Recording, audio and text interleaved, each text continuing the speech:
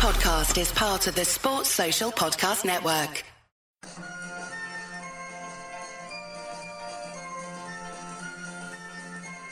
The Unholy Trinity Podcast. 3 Blues, 3 Opinions, 1 Everton Podcast. Welcome to episode 65 of the Unholy Trinity Podcast. We were all sitting here deflated. We forgot what losing felt like. And can we promise any kind of positivity today? I'm sure we can. That's what we're all about. Delighted to say we're being joined by friend of the show, previous guest, and that's Jay Deacon. Jay, how are you, mate? Yeah, I'm great, thank you, and thanks for inviting me on again. Because I do listen to you each week, so it's nice to be invited on. Although it's probably not the best after the defeat.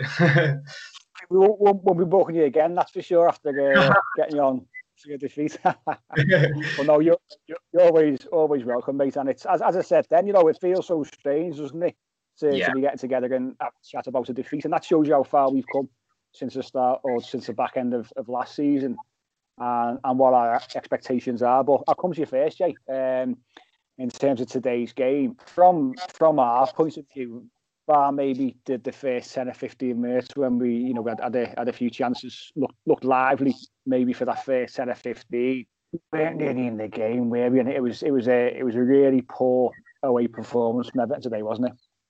Yeah, it was a typical sort of Everton away performance from the past few years. Been down Southampton many times. It's always a tough place to go to, isn't it? Like, I know we've had a few wins there, but we do struggle down there. And it just felt like last season, really, post-lockdown.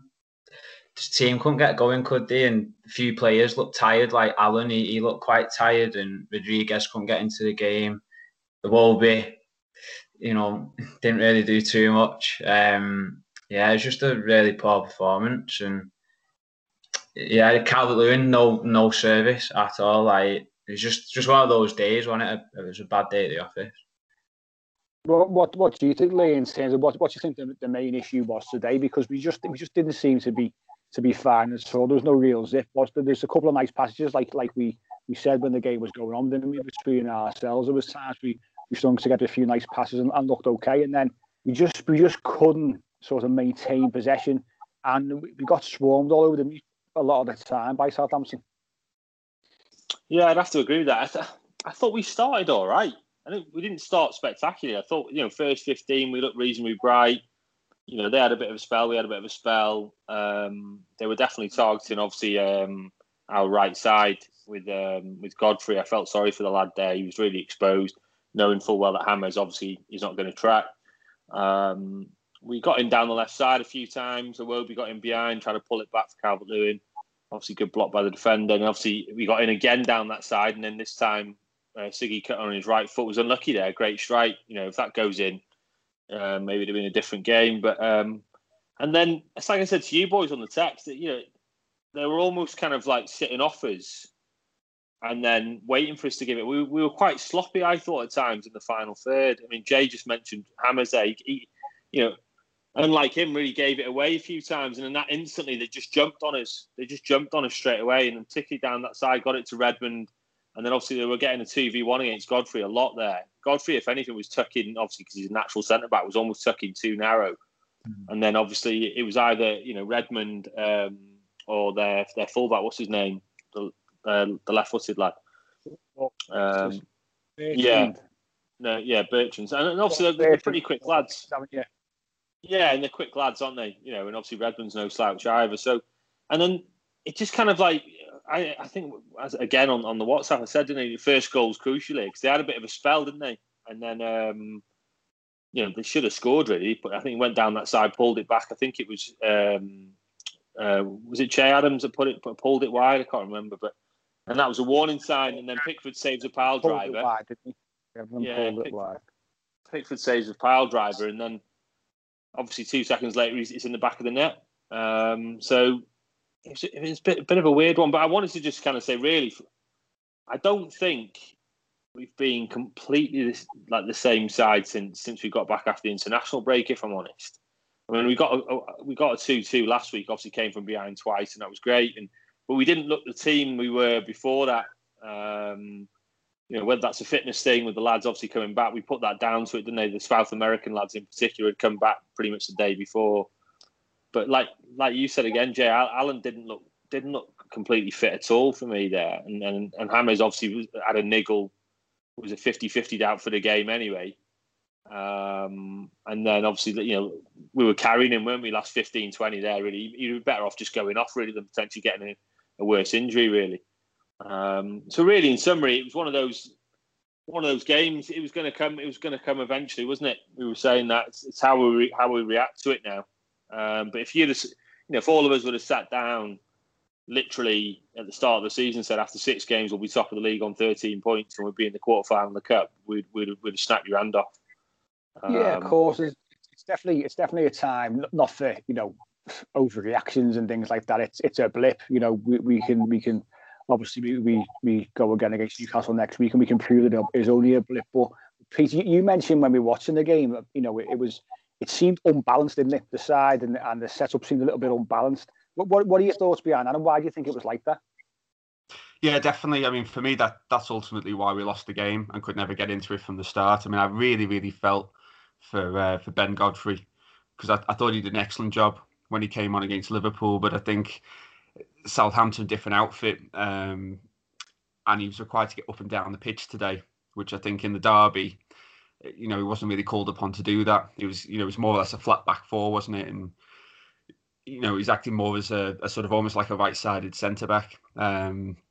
So I think he was really out of his comfort zone today in an unnatural position.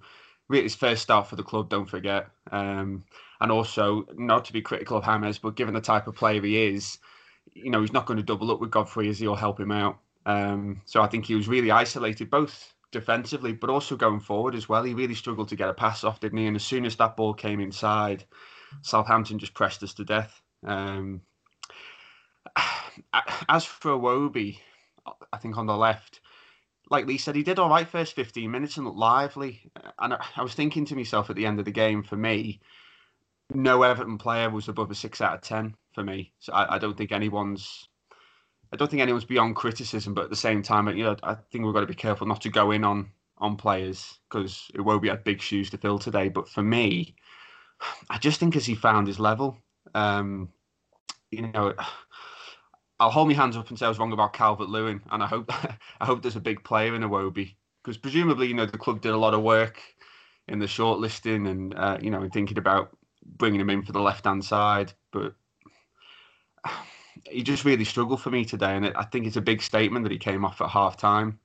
I thought that the changes Carlo made were spot on. It was clear he saw the problems, tried to get James into the middle, closer to Calvert-Lewin, and get us more direct and more aggressive on the flanks, but I don't know what you lads think. Yeah, I mean, it's obviously you mentioned Iwobi there, but let's look at the ones who came in. Lee's mentioned Godfrey in quite a bit of detail. Like you said as well, Pete, it's important not to be on that kid's case. He's out of position. Like you said, he was isolated quite often because obviously James is not that kind of player, and that's what comes with having a player of James in your side. He's not going to be tracking back and covering. He's not a Richarlison kind of player in that sense. But obviously we were missing today. Seamus Coleman, we thought we missed quite a bit on those overlapping runs. Richarlison massively missed, and obviously Andre Gomez was out of the side as well. And Sigurdsson came in. Now, you mentioned Iwobi, you mentioned Godfrey. Sigurdsson comes in, and a lot of people were saying this. We spoke about it last week on the podcast, and he got his shot again today in a league game. And what Jay, I don't know what you think about Sigurdsson on the whole. There was a lot of calls for Gomez to be taken out because he hasn't particularly performed, is what many people believed. So Sigurdsson got his chance today, and for me, hasn't taken it. So when we go to Newcastle next week, Andre Gomez, Jay's back on the side. Yeah, definitely, mate. Obviously, Sigurdsson was terrible last season, and he got a lot of stick, which we probably say he deserved. But this season he's not done too bad. When he's come in and he's looked quite solid, and he's seemed to get a bit more confidence. But as you say, today he just felt like post lockdown again. Just half-hearted. Apart from his shot when he hit the bar, yeah, he just didn't look up to it, and he's not took his chance again. And Gomez, he hasn't looked the best the past few weeks either. Giving the ball away a lot and stuff. So maybe he needed to come out the side, but yeah, it's just disappointing. That he's not took his chance. Yeah. And that's a frustrating thing, isn't it, Lee? Because we all, in the build-up to the game and over the course of the week, we knew Richarlison was definitely out. We heard on Thursday from Carlo that he thought the Hammers would be out as well. Seamus Coleman limped off against Liverpool, so another one we knew was going to be out of the game. And we were saying, let's try and turn a negative into a positive. We've got a squad of players now, and the players who come in have got to take the chance and show the manager basically what they can do for the side, and they should be starting week in, week out. And none of them, not again, Godfrey. It's not his fault, not down to Godfrey. He's a centre half by trade, but Iwobi and Sigurdsson especially have not come into that side and covered themselves in any kind of glory, and are not going to probably get the chances that they think they should be getting. Yeah, massively frustrated me because when they have come in inside in the cup games, they've played well. Iwobi's played well, and Sigurdsson's played well. Okay, albeit against lesser opposition, but they both played well against West Ham as well. There were rights for calls for Sigurdsson. We were all saying now, look, he's starting to show flashes now. He's surrounded by better players. He's less burden on him defensively. And he probably did deserve that call up because Andre had probably, his worst game for a while against Liverpool last week. But that's what frustrates me about Sigurdsson. I just don't. I think technically he's a lovely player. He's done some great things for us. He scored some worldies. He's played some great. He shows it in flashes. But I think with Siggy, when the going gets tough and you kind of need to dig in, I think he's sort of. His head drops a little bit, doesn't it? And he just, he saw it today. You could argue say he was at fault for that first goal again. You know what I mean? Sorry, not the first goal. The second goal. I thought it was Luca Dean. I don't know where Luca was, by the way, when that cross came. And I thought it was him that got under the ball and didn't head it. And then obviously it was him. And then so he missed the header. Not only did he miss the header, but then he compounds it by flying in, deflected, and goes in. Oh, okay, he's a little bit unlucky, deflected off his legs, but. He lost the runner in the first place, didn't he? The guy got in behind him. And that's the problem. He just sort of switches off. Lacks a bit of concentration. And Iwobi's probably quite similar, I think. Sorry, Lee, you mentioned there the first goal. You could blame Sigurdsson for the first goal because he just watched someone go past him from a throw-in. There's no way that they should be scoring from a throw-in. And you talked there about obviously switching off, losing focus, lack of concentration. And that's it. That is a prime example for me. You've got to track the runner. It's as simple as that. And so you could, maybe the second goal's a bit harsh, to be fair. It's one of them where the centre half, I didn't know where Michael Keane had gone either. The centre half, so they'll all be. And the left back. Mina got jacked over. Luca Dean was nowhere to be seen. And then Sigurdsson, he's not a defender, is he? He's never going to be great in the air. Whether he's jumped too early, I don't know. But even when it's gone over his head, even now I think they shouldn't score. Because Adam done all the time. Just get tighter to him. If you get tighter to him, it's less likely to get a deflection like that, isn't it? You know what I mean? But he did let the runner go. Actually, I remember now. You're right off the throw-in. I was trying to remember the goal. But yeah, but the thing is, it doesn't come naturally to him. That when he's shown that, it doesn't come naturally. Thinking, I've got to track that runner. It's almost like he has to try hard at doing it. Whereas obviously other players, more defensively minded, pick those little runs up. But yeah, it's just frustrating there. He didn't take his chance when he has been playing with confidence. Iwobi, like I said, is a weird one. I think his best position is through the middle, but obviously we've got other players that can play in that position. I thought when Bernard's come in the cup, particularly, and he played through the middle, didn't he? He had a great game in the cup when he did that. He laid on a couple of goals, scored himself. It's just one of those, mate. I just think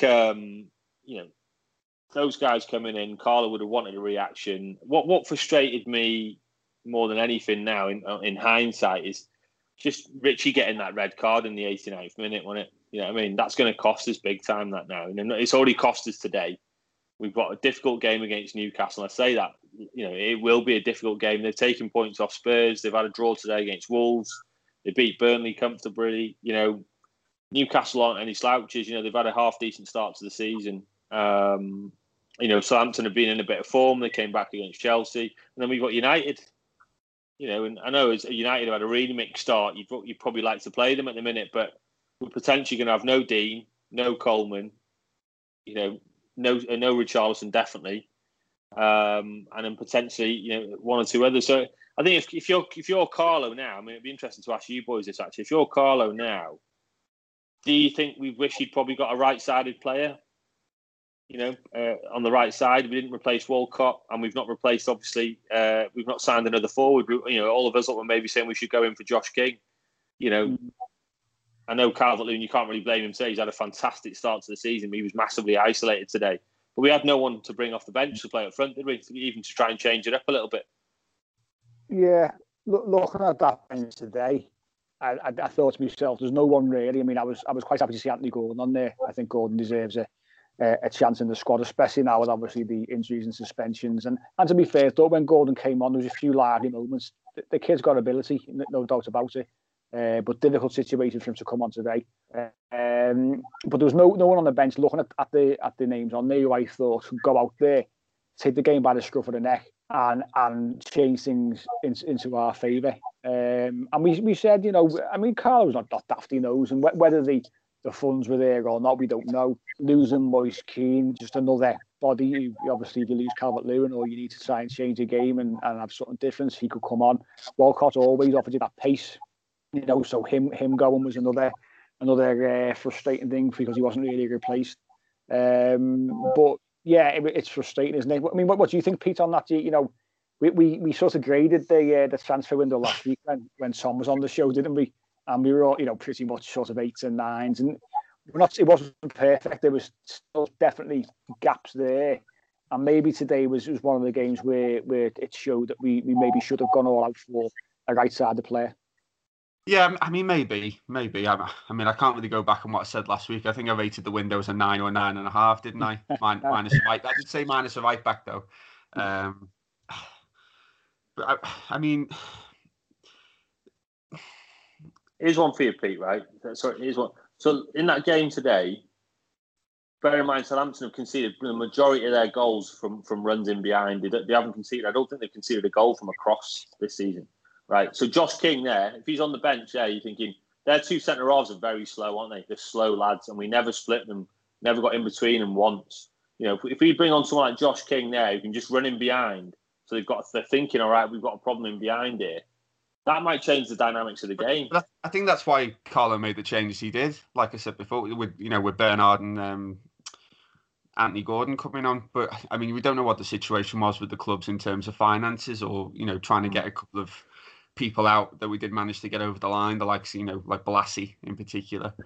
I mean, for me, thinking about the next few games, I don't think you can play Iwobi on the left in front of Nkunku. I just think it would be suicide, and I'd be shocked if Carlo did it. I think he'll have to put Anthony Gordon there, or someone with more legs or more tracking back. I think if he does play Iwobi, it'll have to be on the right hand side and almost play Ham as a 10. It'll be interesting now whether Ancelotti has to shift the system a little bit, as you said, Mike, to sort of accommodate that right-sided situation. Because with the lack of a right back, a natural right back that can go forward, I can use the ball in the sort of top third of the pitch. We might have to go back to that sort of situation he was playing when we were 4-4-2, with almost going to a back three, letting the left back push on, and hoping for a bit of cover from the midfield. But yeah, we do see him unbalanced, and I suppose the question is, can we continue with the form that we were on before the international break without the same sorts of players for the system that we were playing in? I think we might see a change. You mentioned Niels and Nkunku, who's now going to have to come in, it looks like, and the reason for that, and we'd be daft not to mention it, was for a red card to Luca D, which for me is up there one of the worst decisions I've ever seen in my life, and that says a lot after what happened last week. There's been a lot worse. It was a bad decision.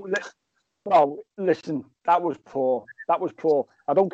All this we saw this last season with Michael Keane away at Brighton, didn't we? Let's get that right in terms of that penalty that was given. He's running and he's obviously caught the lad. He's chasing him, and it's all within his stride pattern. It's pretty obvious. There was no malice there, none of that. I heard Lee Trundle coming out and saying, "Oh, yeah, definitely red card. Stop talking nonsense." Every other form of professional footballer has come out. Even Redknapp on Sky has come out and gone, "Listen, if that's a red card, then the game's gone." I mean, how many times have we heard that line in recent weeks? But that is absolutely embarrassing. You can clearly see what has gone on there. Look at your screen, like we say all the time. Look at the screen at the side of the pitch. They should be saying, "No, we looked at that. We need go over and have a look at it." And we want to make it a yellow card. Make it a yellow card. There's no way is it a red card. And now Carl's come out. Del said review it. Yeah, you can see it. Yeah. But Carl said after the game, of course, it's an awful decision. Quite clearly, it's not a red card, and we're going to appeal it, which is great. Let's get it right. There's no way it's getting overturned after what happened at Goodison Park last week. We need to understand that. We said this kind of decision was coming. But Jay, what are your thoughts on that decision? Because the game had gone. We weren't going to get back in the game at that particular point. But we've now lost probably for me the league's best left back and one of our major threats in the attacking sense as well in terms of his delivery. Now lost him potentially for 3 games. Yeah, it's a tough one to take, mate. Obviously, as you said, then it was inevitable we was going to get a bad decision today after the cop-outs crying all week and there's a big, massive carry-on. So, I don't think he helped himself by... I just knew he was going to give a foul away there, though, and give the ref that kind of ammunition, do you know what I mean? He had a nibble first, and the referee played advantage, didn't he? So you could see he was probably going to try and bring him down. It looked like, but when you look at what he was sent off for, it's not a sending off, but it's disappointing. And you just knew today something was going to happen because they have to sort of balance it, don't they? After everything that happened last week, and as you say, 3 games out now, it's going to be tough, but I feel Nkunku, like he's done really well when he's played this season. So I think like he can definitely do a job, but it depends who he's got in front of him. If it's a Iwobi, I don't feel very confident. But if like Anthony Gordon, someone who can track back, then help him out.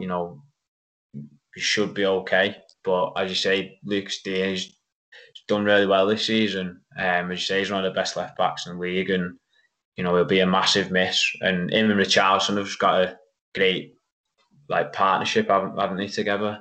So it's going to be a massive miss down the left-hand side. Yeah. I thought Kevin Friend on the whole, but sorry, mate. I thought Kevin Friend on the whole had a bad game anyway. You can't excuse. Look, we didn't turn up. Let's have it right. Southampton with a better team deserves to win. We can't grumble about that. But I think Kevin Friend had a poor game in general. The first half, start of the second half, Godfrey had a run down the right, and Redmond just completely took him out. Then they kicked the ball against his head when he landed as well. And then Redmond didn't even he got a little talking to. And then, 5 minutes later, Bernard basically barely touched the lad and got a yellow card. You know what I mean? And then he was treading a tightrope then. And then the other player, where was it Dean that accidentally caught the lad? And then we obviously we created a bit of space. We kind of created an opening down the right side. And then 30 seconds, a minute after the incident, he kind of blows up. Yeah, yeah. I mean, we'll stop the play. But actually, I'm going to give a free kick now as well. You know what I mean?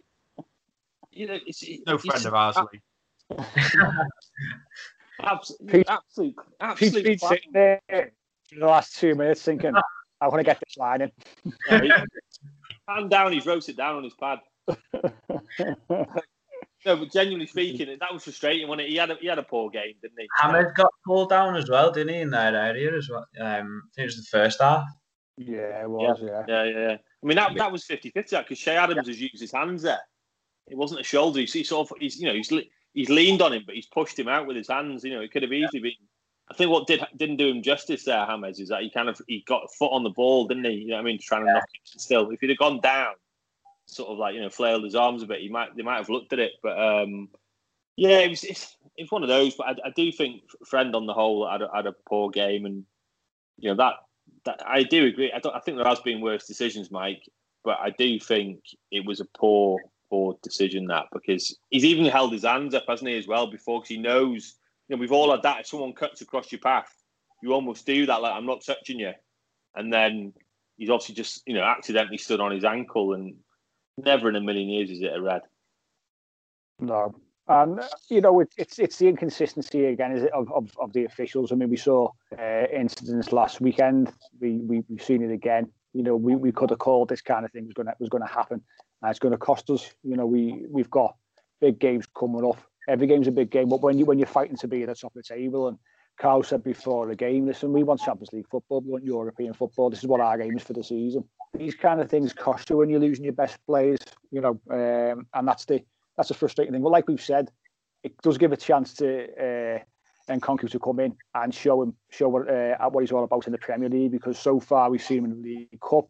We've seen him against one Premier League side in West Ham, where he did sit that little bit deeper, didn't he? He didn't go out all attack. We wasn't overlapping constantly, but we saw him being a little bit more, sit a little bit further back and having a bit more discipline to his game. So let's see, big pitch, St James's Park, and it could really play into his hands and give him that space to get in behind and cause problems. But disappointing. Maximum play on that side, mate. What's that, mate? Let's say maximum play on that side, on the right side. Too. Yeah, well, he's one of them, isn't he? I think he does drift a little bit, but he is right-footed, so he's full of pace, isn't he? That lad, he is full of pace, and he can cause problems. So it'll be a battle, I'm sure, between the two of them. But important not to dwell on today. We said at the start of the show, it is hopefully just a blip. Every team, goes throughout the season and has poor games, and the better sides bounce back from poor matches, and we need to obviously make sure that we can bounce back when we go into the game against Newcastle. But we're going to touch on Newcastle shortly. But what I wanted to bring up now, we obviously leave that game. It's in the past now. We can forget about Southampton. One game we can't seem to forget about, and the media can't seem to forget about, is the game at Goodison last weekend against Liverpool, because what we've had for the last sort of 7-8 days up to recording today is a constant barrage of media, interviews, tweets, articles, interviews, videos, everything I've seen from everyone, whether it be Sky Sports, BT, Amazon, BBC 5 Live, all those are exactly the same. And it's all centred around Jordan Pickford. Now, we know what happened last week in terms of the Virgil van Dijk getting injured with that tackle from Jordan Pickford. We came out on the show, and I know we got a little bit of kickback from this from certain people who thought it was a definite red card. You shouldn't say anything other than that. We should be chastising Jordan Pickford, calling him for what it is, etc., etc. And we said, listen, you've got to look at things. You've got to look at the bigger picture. As a goalkeeper, he had to spread himself like that. In my opinion, he had to do it. If he didn't do it, we'd be sitting here going, "What are you doing? Why aren't you closing the angle down? Why aren't you trying to put him off?" So for us, he had to do that. Okay, the majority of us said, yeah, could have been sent off. But the outcry in the media, and the point I'm trying to get to here is, the media have overplayed this situation, in my opinion, because it involves Liverpool, because it involved Virgil van Dijk, and he made a massive issue of it. Now, what I will say is, Everton fans and the lads, the County Road Bobblers were behind this, came out in support for Jordan Pickford, because he was getting a lot of grief. And that was great to see. His missus was also getting grief on Instagram, which was appalling. There was death threats flying around for him and Richarlison. But my question, and I'm going to come to you, Jay, because obviously you've got the talk up, and it's a great tool, for men who are suffering from any kind of mental health issues. So you've probably discussed it with a lot of fellas over the last couple of years or so. The media, for me, have got a massive, massive responsibility in terms of how they report incidents and how they write things or report them, what they can actually lead to, especially in the world of social media. Yeah, I totally agree, mate. And we've seen this with many celebrities this year. I don't know if the Love Island or whatever, don't watch it, but a few people have obviously passed away because these media campaigns against them, basically bullying them. So, and then the media come out and they act like they've not done anything wrong, when it's them ones that have caused the kind of hate. So you're right in saying, what they've done the past 7 or 8 days is just it's disgrace, really. And they're not thinking about Pickford as a human being. He made a mistake, and as you said there about he spread himself out. I think it was Robert Greene did a little analysis on Sky and showed that's what a keeper does. He's got that went in. If he scored it, we'd all be obviously slating him for it. So he's just a goalkeeper. And I've had this argument with my red mates, and they couldn't see it, but some of the comments on social media, on Twitter, from these little Twitter virgins, whatever they are, with a picture of Naby Keita and Van Dijk as their avatar. It's just like, it's just crazy. And all the comments on his girlfriend's Instagrams and stuff. And this is the more they talk about it, the more people are gonna obviously keep talking about it. And Pickford's actually, I don't even know if he's actually said anything, but I imagine he feels like the whole world's against him at the moment, and it's really not necessary. And he's England's number one, so people should be supporting him, especially the media. And it's not the worst challenge that's ever happened in football. So it's totally over the top reaction, and people should be showing him more support. I mean, he's a divisive character, isn't he, Peter Jordan Pickford? We've had many discussions about him, and from a goalkeeping point of view, and his lack of concentration at times, and we think he could do better because we know on his day how good he can be. Against Spurs at the start of the season, he was exceptional. He had a great game. He commanded his area, and that's what Jordan Pickford can do on his better days. So there's a frustration there. And anyone's allowed to critique a player. That's fine. They're in the business where the media will, where fans will. The world of social media can be it's a real valuable tool at times where you can have great discussions with people. Whether you see eye to eye is a different matter. But you can both put your opinions across, have a discussion, and that's the end of that. But whether Jordan Pickford is a divisive character or not, whether it involves Virgil van Dijk and Liverpool Football Club or not, you've got to look at each incident on its own merit.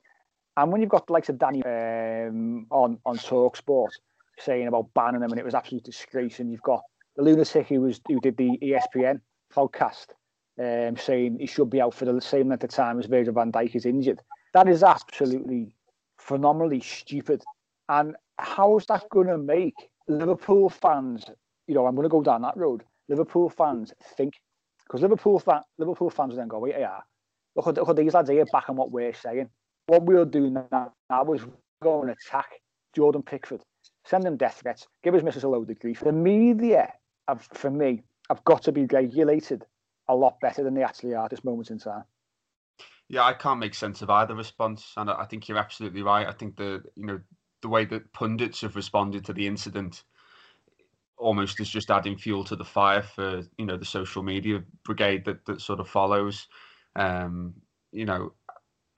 mean, it's a completely different challenge for one, he's a goalkeeper, not an outfield player. So I don't understand all these comments around. We were talking about it last week, weren't we, on the podcast? If he did that in the middle of the pitch, it'd be a red card. Well, he's a goalkeeper, so he's never going to do that in the middle of the pitch. And I'm trying not to make comparisons with other maybe horror tackles or tackles that have led to terrible injuries. But the one that comes immediately to mind is obviously the Andre Gomez injury, because I was at that game. And I can remember the feeling in the crowd when he went down, and the reactions of players. The way that everybody around him reacts, or that you see so often when someone's badly hurt. How professionals sort of come together, and there's a very sort of somber atmosphere in the stadium. Now, of course, fans weren't at the game, but look at the way the players responded. There was no outrage to that challenge on Van Dijk. Now the players know. The players on that pitch know. So.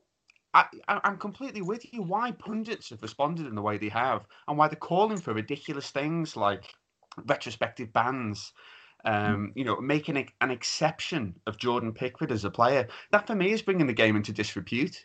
It's absolutely bizarre. And I would ask any of us here today, or any other fan for that matter, can you think of another example of when this has happened in the Premier League era, where there's been no red card, where it's been looked at by the officials, where the Premier League have decided that they're not going to take any retrospective action, and yet people are still calling for, for the player to be banned in some way. It's really strange, and I think you're absolutely right, Mike. It's tied up in some kind of weird entitlement that's, I think it's attached to Liverpool for maybe, having a successful season. It's the ugly side of success. Well, that for me is the main point, and the main reason why I think the reaction has been what it's been. It's not because it's, for me, as much it's Jordan Pickford, because some pundits were saying, well, the reason that he's not going to face any kind of retrospective action is because he's the England goalkeeper. So what you're saying is, if that was Robin Olsen, for example, in goal against Liverpool, and he did the same thing, he would have faced a 3-match ban and would have got a retrospective ban because he's not Jordan Pickford. And I would argue the other way, that of all the players they want to make an example of would be an England international, and especially someone who's a divisive a character as Jordan Pickford. But the best one that I heard, I say the best one, it's one of the worst comparisons. You're talking about comparisons here, Pete, and that was Tony Cascarino, who compared. I'm looking at the video now. Who compared the Jordan Pickford Virgil van Dijk incident to the tackle from Roy Keane on Alfred Haaland. That's the best one. That's the best one. Wow. So I can't. A premeditated. I'm going to break your leg. Yeah. You just can't write it, and that's what Lee. This is what we're talking about over dramatizing it. Adding to the fire, and stoking the fire and the flames, and giving people ammunition to go at Jordan Pickford and his family and Everton and Richarlison, etc. Because you've got lunatics like this who have been given a platform on sports media and social media, which I'm sure TalkSport have many thousands of listeners. TalkSport have got so many hundreds of thousands of followers on Twitter, so people see it. It gets shared all the time. And people listen to what some of these ex-professionals are saying, and they take it as that's gospel. And I don't know about you, Lee, but I'm talking about this, and I can feel myself getting wound up again about it, because it really got to me over the course of the week, because I just thought this is now taking the whole Sky 6 to a new level. And listening to Tony Cascarino, Danny Murphy, Chris Sutton's Chris Sutton's a joker. I don't know how he gets a gig. I don't know how he gets on the radio, some of the things that he says. But Chris Sutton's another example. I don't know how, Lee, they're still rolling out these ex-players to voice their opinions without them, before the show, brief them to say, listen, this is what's going on. Pickford's been getting death threats since sort of Sunday, Monday. Let's just, have a level discussion about it. Well, unfortunately, it's the world we live in. Everything's sensationalism now. And that's the problem. The reason why the airtime's given to people like Chris Sutton, given to people like Cascarino in that instance, given to people, to anyone on TalkSport, by the way, which is just as bad as something like bloody Fox News. It's purely because it's sensationalism. Let's say the most outrageous thing we possibly can. Let's get callers in who maybe want to try and have a bit of a reasoned debate, and let's just tear them apart and make them almost, the way they speak to some callers, Sutton in particular, is horrendous. He almost belittles people. You know what I mean? I've played the game. You haven't, so I know what I'm talking about. So, get in your little box. That's what he's kind of like. That's part of the reason. Let's have it right. Why we almost started this, really, purely because we didn't feel we were always being fairly represented by the national media. I'm not saying that we'll get anywhere near the same audiences maybe as a TalkSport, sadly, but the point is, we're trying to have reasoned debate about actual real life issues and football issues in this case. So why can't you sit there and have a proper chat about it? Why most pros who've played the game, you just said it there yourself, guys. Look, he's not gone to do. A fellow pro knows when someone's gone to do someone. Look at the outpouring for Son last year when that happened. Son chased after him. Now, okay, he didn't deliberately go and do like a Roy Keane on a Haaland job, but he definitely went after him. Going, right, I'm not having that. You've just, he clipped him before that. So, all the outpouring for Son was unbelievable. Oh, poor Son. I think it got overturned in the end, didn't it? Didn't it get overturned? Yeah, it did. Yeah, it got overturned. So, not that kind of guy. Not that kind of guy. Not kind of guy. He's only been sent off a few times before. But no, I just think the reason why the outpouring is as well is because of who it is. Both in the team and the player, and the fact of the matter is, pulling him out that side now is massive for them, because they know that him and Alisson coming in have made that team let's have it right, a title-winning side last season. Pull him out of there now, and the rest of their centre backs, I don't think, are up to it. Certainly not up to that level, anyway. Gomez has got has had a poor start to the season. Matip, I wouldn't exactly say is a top centre half. And obviously, I think Lovren's moved on now, but he was an absolute donkey himself anyway. So I just think, I think the outpouring of emotion behind it, what is it, on day 10 now or something like that since it happened? Day 9, and that's how it's been reported now, isn't it, on Twitter by us? It's like day 8, day 9, day 10.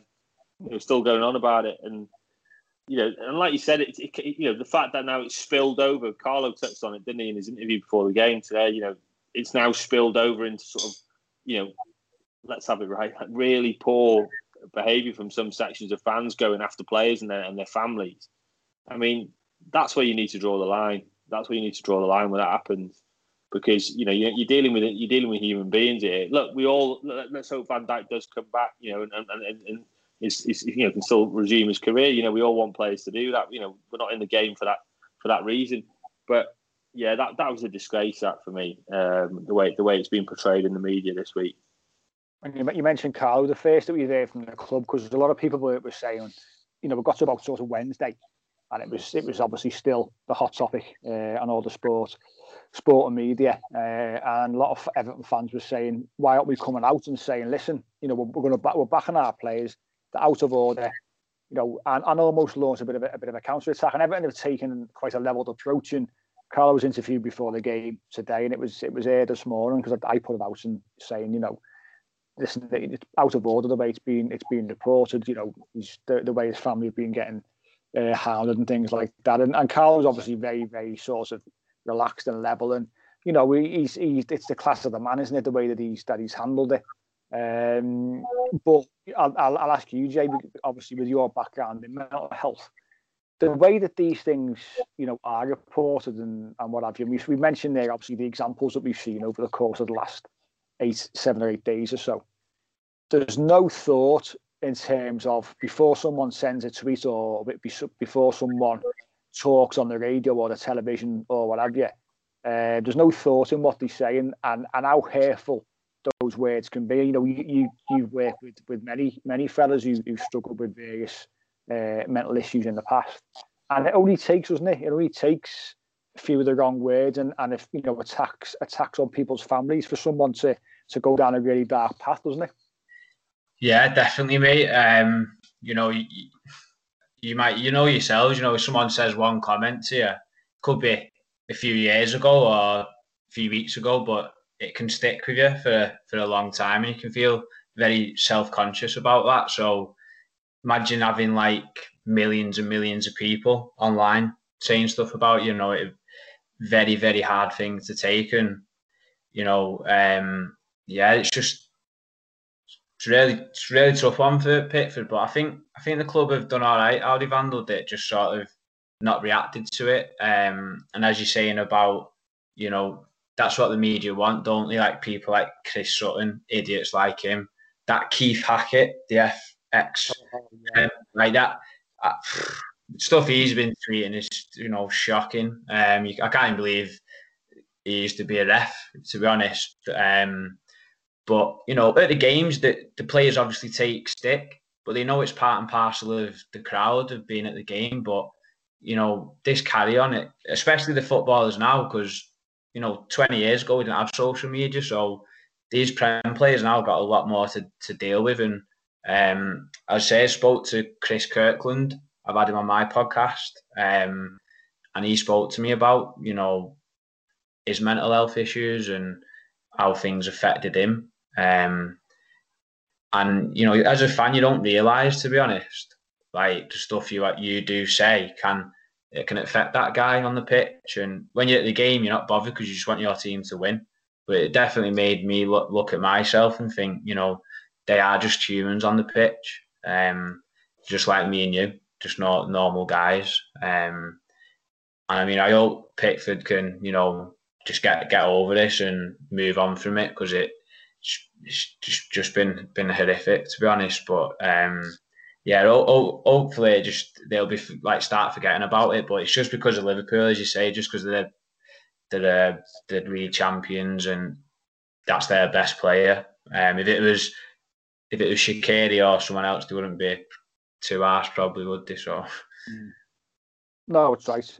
It's right, and we haven't really discussed Pickford's performance, obviously, against Southampton, but I don't think he really put a foot wrong. To be fair, we didn't talk about him because there was nothing to discuss. I thought he acquitted himself okay, and he couldn't have been blamed for the goals. And I'd rather, as much as we lost the game there today, I'd rather have a Jordan Pickford performance if we isolate him, where we're not talking about him more than we are talking about him. So hopefully he's come out to the other side and he's feeling okay. And it's really important. And what I'd say to people, like you say, Jay, we all sit to the game, don't we? And we all want our side to win. And you might shout abuse at this player, that player, the referee, what have you.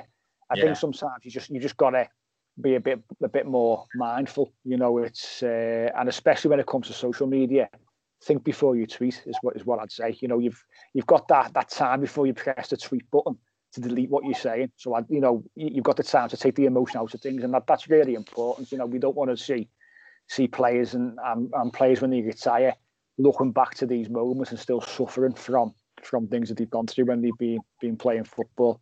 But really, all I'd say to end this section on is I think the media were an absolute disgrace last week, and it still continues now. And they've got a lot to answer for. And no wonder fans are switching over to fan podcasting and fan television from all clubs, because they see it. They do see it. And Souness, again, the dinosaur, was off on one, and he got put down by Carrier, didn't he? With his absolute nonsense. The old hatchet man game Souness, I called of Jordan Pickford. These are the kind of things that you just can't understand. But we'll forget about that ourselves now, hopefully, and as a sort of football community, hopefully we can move on from it and it not be mentioned going forward. But who knows when it comes to Sky Sports, etc., and what their agenda is. But let's move on. Let's cap the show off this week with a look ahead, if we can, to the trip to St James's Park next weekend. We knew we had a bit of a tricky running without having Richarlison, potentially Seamus Coleman. We've seen today against Southampton how difficult these kind of sides can be. The sides you're looking at maybe fighting for between 8th and 12th in the table. I've started okay. Newcastle, one of those sides, and Peter, if I come to you first, the trip there, given suspensions, injuries that we've got at the moment, is going to be probably a bit more difficult than what we've maybe seen in the last sort of 12 months or so. Yeah, definitely, and I think like Lee said, for Newcastle they've started really well, and I think they've bought well. I think I've never been a great admirer of Steve Bruce as a manager, but arguably he's overachieved there. Especially after he came in after Benitez left. I don't think anybody probably still expected him to be here now, or even for Newcastle to still be in the Premier League. So he's got them really, really organised. I think Callum Wilson is a massive handful, and St Maxima as well. It seems to now have adapted to the Premier League, and I think they'll cause us a lot of problems. So I do think the question for me is, does Ancelotti now, after looking at today and seeing the players that he's got available, change the system a little bit, and maybe have James in a bit of a free role, or maybe more central, so that we've got more balance both going forward but also defensively on the flanks. I think it might be a bit of an unpleasant game, but it's a big pitch, and I think the thing that could go in our favour is I don't think they will press us as aggressively as Southampton did today. I think they'll be sitting much more deep and looking to hit us on the counter, and I think we've got much better football players than them, and hopefully we'll get back to winning ways. Like you said there, Pete, maybe we might see a bit of a change of system from Carlo. Maybe it's needs must, and we touched on whether Anthony Gordon might come in on the left hand side with Niall Nkonku there. If Luka Dean's ban is not overturned over the course of this week, But Newcastle, they have started. They've got 8 points from the first 6 games. I don't think that's really a true reflection. Like you said, Pete, I think they started the season pretty well. They're quite a dangerous side. But how do you see the game going? Do you think we can go up there and get back to winning ways? With the side we've got now, if you'd asked me with a full strength side, I think we win the game and win it pretty comfortably. With the team that we've got going into, or we think is going to go into it now, based on today, I think the game will be a lot tougher. We've got a reasonable record there recently, haven't we? We've had some good results there, but like Pete just alluded to there, they have signed well. They've had a good result today, drawing with Wolves away. Wolves are a decent side, solid outfit, as we know. They were giving United a good game the other day, and obviously United in the end pulled away. And they had a good win there, actually, United. Like I said, they comfortably beat Burnley. They've drew with Tottenham. They lost to Brighton as well. So they've had a bit of a mixed start, but they have signed well. The lad up front, Callum Wilson, when he was at Bournemouth, always seemed to score against us, didn't he? I think he will cause problems. They started Ryan Fraser today. Almiron as well, is no slouch. He's quick. Maximum's quick, as we know, as we were talking about before. So they've got pace in the team there. Obviously, Wilson's quick as well. So there's pace all over that front line. And I think that will cause us issues. Our centre-backs aren't the quickest. For me, the sooner we get Holgate back, the better, because we do need a bit of pace at the back there. I think Mina had a poor game last week in the derby. I thought he was all right today. But I'd feel a bit safer, if I'm honest, if Holgate was playing in there alongside Keane, personally. And even if Holgate was fit, he could even fill in and do a job at right back, couldn't he? Because he's used to playing there. So we do miss him massively at the minute. So it'll be one of those games. I think it'll be quite a tricky game for us. That how we respond though is crucial, because Carlo will be on to the players for that. I think all week this week. Football or any top level sport is about momentum. We've had our first blip in the road now, so the key is to try and get that. Go on another run again now. Let's get back on it and go on another run. If you lose 2 on the spin, then all of a sudden it's a mini crisis, and all of a sudden you've got, like I said, I think we've got United after that, haven't we? So, which is always a tough game, no matter what team they really put out. They've signed some good players, so we'll see how it goes. But I think it'll be quite a tight game. It probably won't be too dissimilar to today. I think Pete's right. I don't know. They don't press as high as Southampton do. They don't swarm teams as much, but they have got pace, and I think pace can hurt us at the minute with that team. And am I right in saying I think we've conceded in every game so far this season, bar one? Is it? I think bar one. Spurs. Well, funnily enough, it coincided obviously with Mason Holgate and his injury, doesn't it? We haven't kept a clean sheet since the first game of the season. And that's disappointing. I think we haven't really focused so much on the goals we've been conceding, because we've been scoring more and winning games, and I think maybe we need to sort of look at that, because we know Michael Keane and Yerry Mina as a centre half partnership is a bit of a concern, because the two very similar. And if you said to me now we had a fully fit Mason Holgate and we had a truce of Mina and Keane, I'll be going in Mason Holgate every single day of the week with Michael Keane. That would be my two. Michael Keane started the season well. Mina's got a mistake in him, and a bit of, I said this last week, a bit of the Funes Mori's about him at times. As much as he's a big, strong lad and he's great in the air, you don't fully trust him as much as you trust Mason Holgate and Michael Keane. Bransford isn't too far away either. He's back in some form of training, but I do think Holgate will come straight back in, and I think in the longer term we'll probably see a Holgate Ben Godfrey partnership. Yeah, I think I do agree with that. As time goes on, you've got that pace, haven't you? Then between the two of them are both quick. I do think we've conceded 2-2 in the last 3 games, haven't we? You know what I mean? 2 goals each. I know, unfortunately, the others we obviously outscored Brighton. Scored 4 in that game, but that worries me a little bit. But I do think there's reasons behind that as well. I think Carlo is playing. He was trying to almost play a sort of conservative style of play with the team he had last season. At times he was, and I think this season, with us having more attack-minded players, technically better players, certainly more flair in the team, more creativity, he's been a bit more open.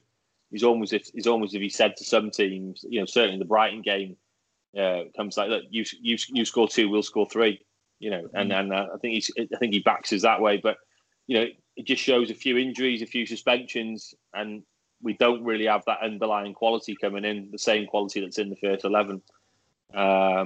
So that worries me slightly. But like I said, on a positive note, we've got a great record there. We've got certainly in recent times, like I said. So I do think we can go there, and providing we shut down their attacking threats, we've certainly got more than enough threat going forward to cause them problems. What do you think, Jay? Like we said, difficult game, but we, lads have said there, we hopefully have got a bit too much for them. They like to sort of play 5 at the back or 2 wing backs, Newcastle as well. So may give us a bit of space in midfield areas. But what are your thoughts? Can we go back? Can we go up there and grab a win? Yeah, definitely, mate. As Lee said, we have got a good record there, and I was looking at it before. Actually, we've had 11 wins out of 20 against Newcastle altogether in the past, say 10 years. So I always find it's a difficult place to go, St James's Park, but we do seem to get a result out, and it's always quite a tight game. The only bad performances we've had is that terrible 3-2-1 last March, which was not the best. And I think at Christmas, about 5 years ago, we lost 3-2 as well. But apart from that, we usually grind out a result. And a positive note is that I wrote it down. Is that Lejeune or whatever who scored them 2 goals against us in injury time? He's been sent out on loan, so that's one less thing to worry about.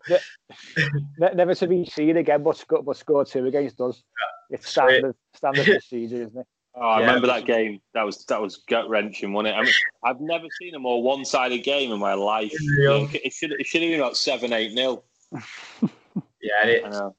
I think our centre midfield is much stronger than theirs.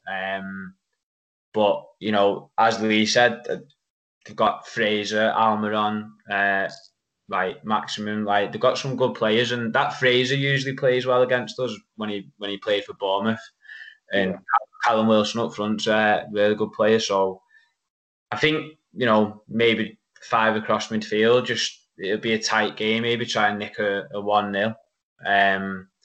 But I mean, Brighton did go up there and beat them 3-0. So the home advantage doesn't really matter this season, does it? Because there's no fans there, so anyone can get a result anywhere. Yeah, I think fans are a massive factor at St James's Park as well. And they quite often happy to tell you, obviously, how passionate they are, and they're the best fans in the world, etc., etc. Newcastle fans, they're not one of my favourite clubs, Newcastle, to be honest. But as I say, fans don't come into it, so we need to go up there and show we're the better side, and it's no fluke as to why we are where we are. And like I said before, the best sides will always have a reaction and go into the next game and be positive and look to win the game. And let's hope we can do that. But let's go in for the predictions. Pete, what are we going for? I'm going to go for a nervy 1-0. Michael Keane header, and then grind it out.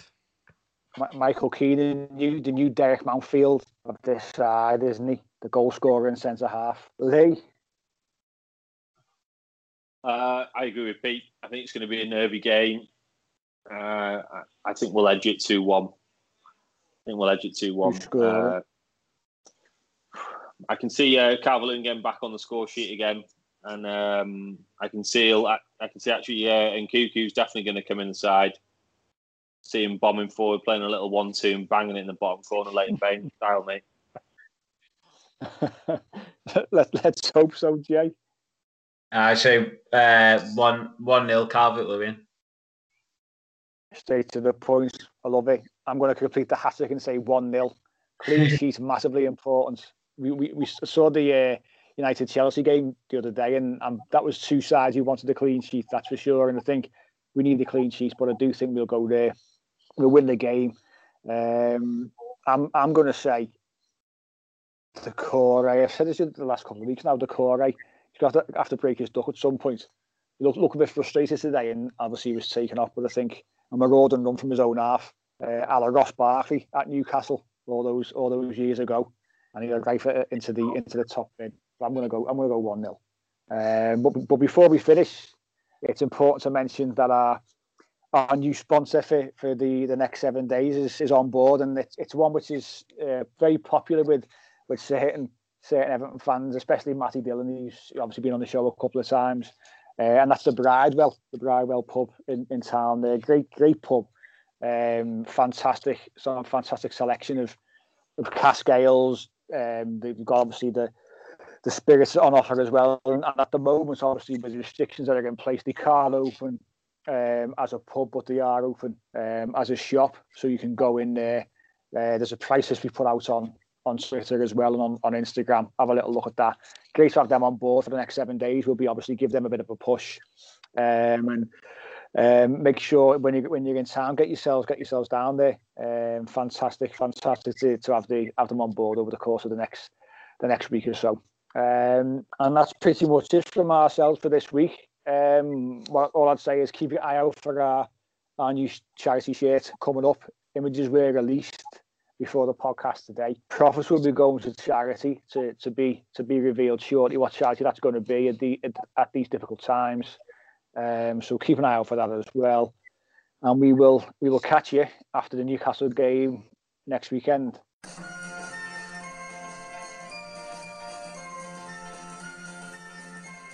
The Unholy Trinity Podcast. 3 Blues, 3 Opinions, 1 Everton Podcast. Sports Social Podcast Network.